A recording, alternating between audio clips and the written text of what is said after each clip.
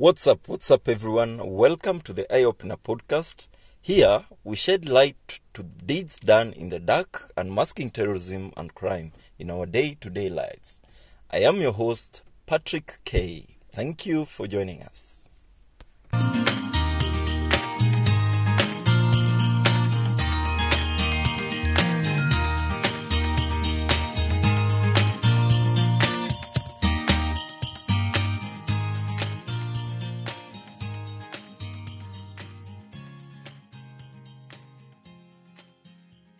Here with me today is Titus.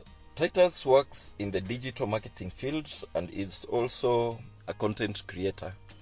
So he's here to give us insights on how we can generate income, especially for the youth, to avoid joining terror groups and or criminal gangs.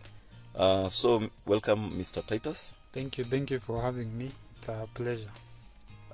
Thank you for honoring our invitation to be here today. So, getting into our money-making topic today, I believe we all have received texts from numbers offering high-paying jobs with little to no work. For example, unapata message kama you are selected to work from home job offer to receive a tentative salary of, let's say, 50,000 shillings. Or in some instances, I need individuals around Nairobi, Kisumu, Nakuru, Kakamega, Eldoret, or wherever you are who are seriously seeking for jobs. And if you're interested, you're instructed to DM that number to know more about it. Or at times, you get messages like there is an online forex offer that will tell you to just sit back and relax as you watch your money grow. So, Mr. Titus, my question to you. Yeah. Can one really make a decent living relying on online jobs? Yes, I can say you really can, especially now that we're in the digital era. But let me first niseme hivi, let me make this clear that there is no easy way to make money genuinely. You'll have to put in a lot of time and a lot of effort. So, one way I'd say that you can make money online. First, you'll need to take time to develop skills. And these skills are not just any skill, but an ROI skill. What is ROI? Okay, ROI stands for return on investment. So a high ROI skill is a skill that you can learn with little or no money, but in return, unaweza make dough nayo. Okay, that's interesting. Yeah. So maybe an example of a high ROI skill would be things like logo design, there's content creation, there's graphics, there's data analysis, there's video editing. So these skills, unapatanga that you can learn them online for free. Okay, I didn't know that. So for example, YouTube is a very good resource. When you go to YouTube, you can learn a lot of skills and build on your skills for free. And for example, kuna hii channel inaitangwa Bring Your Own Laptop, and from the I've heard of that. You've heard of it. And even from the name, it just you just need a laptop ama a smartphone and an internet connection. Nowadays everybody has a smartphone. Na hizo ni vitu available, yes, ndio.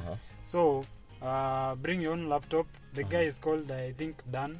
He teaches on lessons on Photoshop. Or the guy who now each channel Bring Your Own Laptop. Yeah. Okay.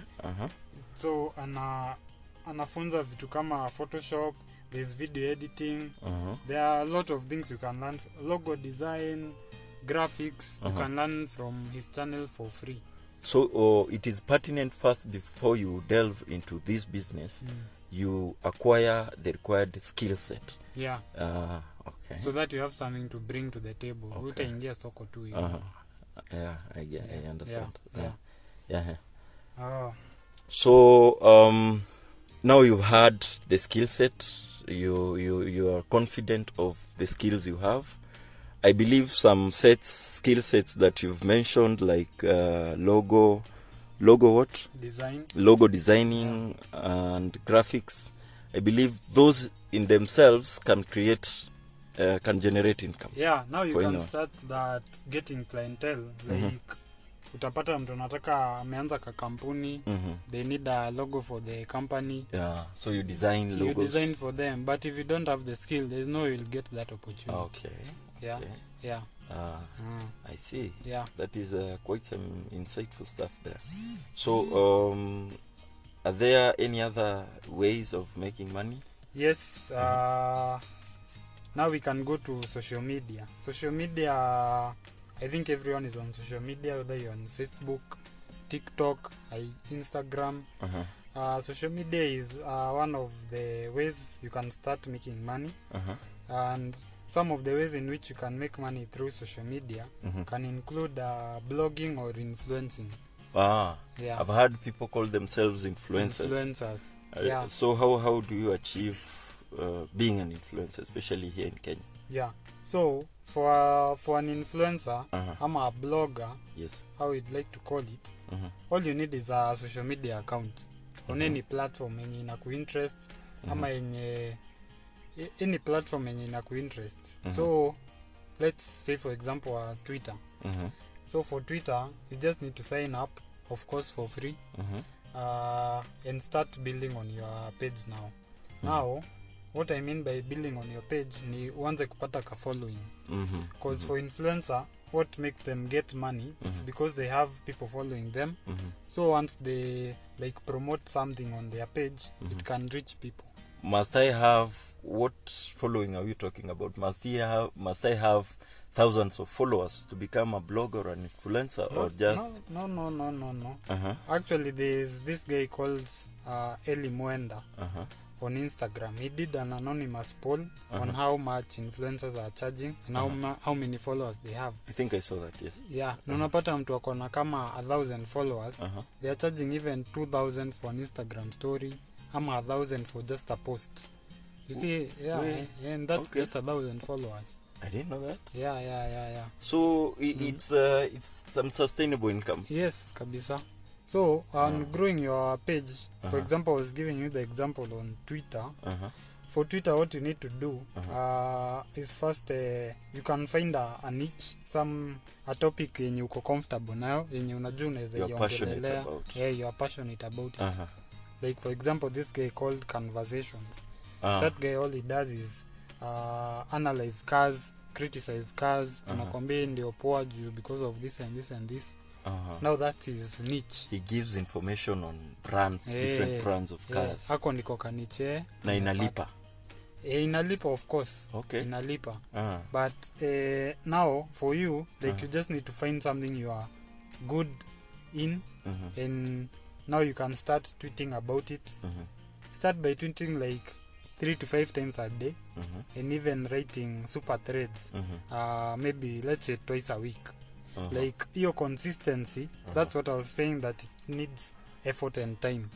So your consistency do it build up a following for you. And an interested audience. Exactly. Okay. And now once you have the following, you can start now influencing.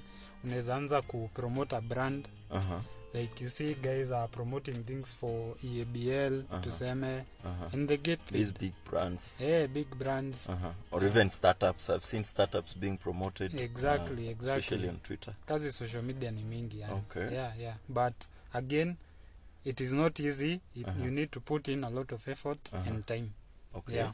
Yeah. Now because now I'm foreseeing a future that these social media platforms are morphing and they're offering more opportunities that can be tapped. So this blogging and influencing can come in handy. Yeah.